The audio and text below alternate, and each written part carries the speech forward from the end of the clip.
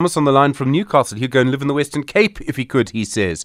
Well, one of the big aspects of all of this, of course, is the violence associated with this strike. Dr. Hennie Lochner is a policing expert, has been studying taxi violence for many years. Dr. Lochner, good morning. We've seen so much violence during the strike. How difficult is it to police this kind of situation?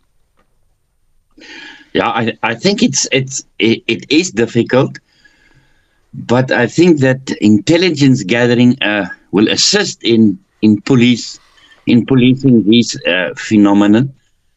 As we know that this happened a year ago, and I think a year before that as well.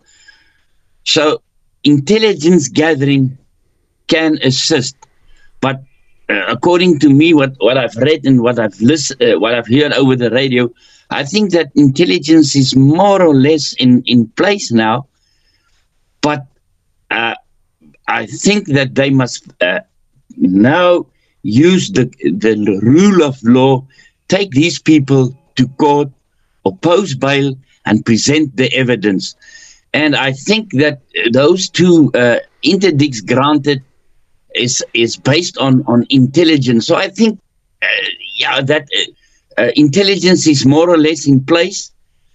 You know, we are talking about life here.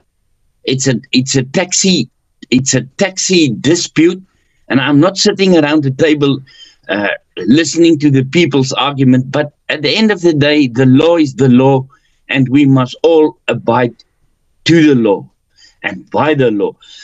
The only thing which I, as a researcher, see positive from this is that this incident, the law enforcement agencies must see this as a source of information and intelligence gathering and evidence to prevent what is coming in the future.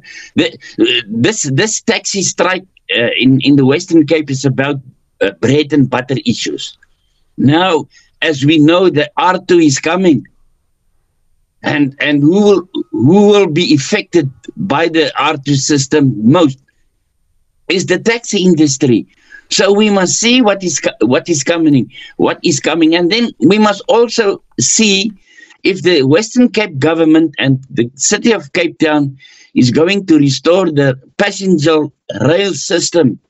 What is coming, because it will have effect on the bread and butter issues of the taxis.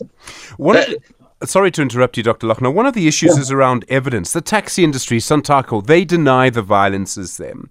And frankly, I'm sorry to say this, but I think that denial is difficult to believe. And yet, without evidence, they can't be charged in court. Is it impossible to get evidence against people involved in violence like this? Okay. We talk about different types of evidence, and I think intelligence gathering and overt intelligence gathering evidence produced from that, I think they must use that. It is difficult. My take on it is the opportunity is now for the SAPS, law enforcement in the Western Cape, to produce the evidence. Although evidence it is easy to arrest, it is difficult to prove. But I would like to see the word conspiracy. If the word conspiracy appears in any charge sheet, then we can safely argue that intelligence gathering is working in the Western Cape. But the proof of the pudding is proof. But you said it's difficult to believe it. I just want something happened yesterday, and I asked myself the following question: what was the attitude, or is the attitude of the two parties involved, the Cape Town City Law Enforcement and Santago?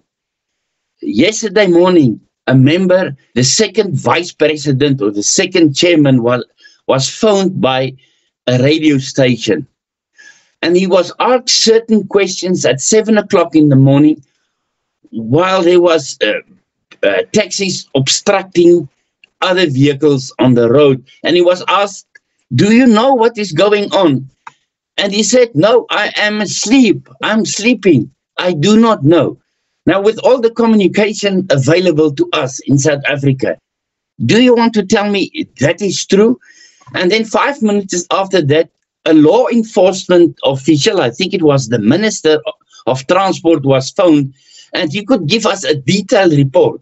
Is that the attitude that these two parties sit around the table and negotiate, try to reach a settlement?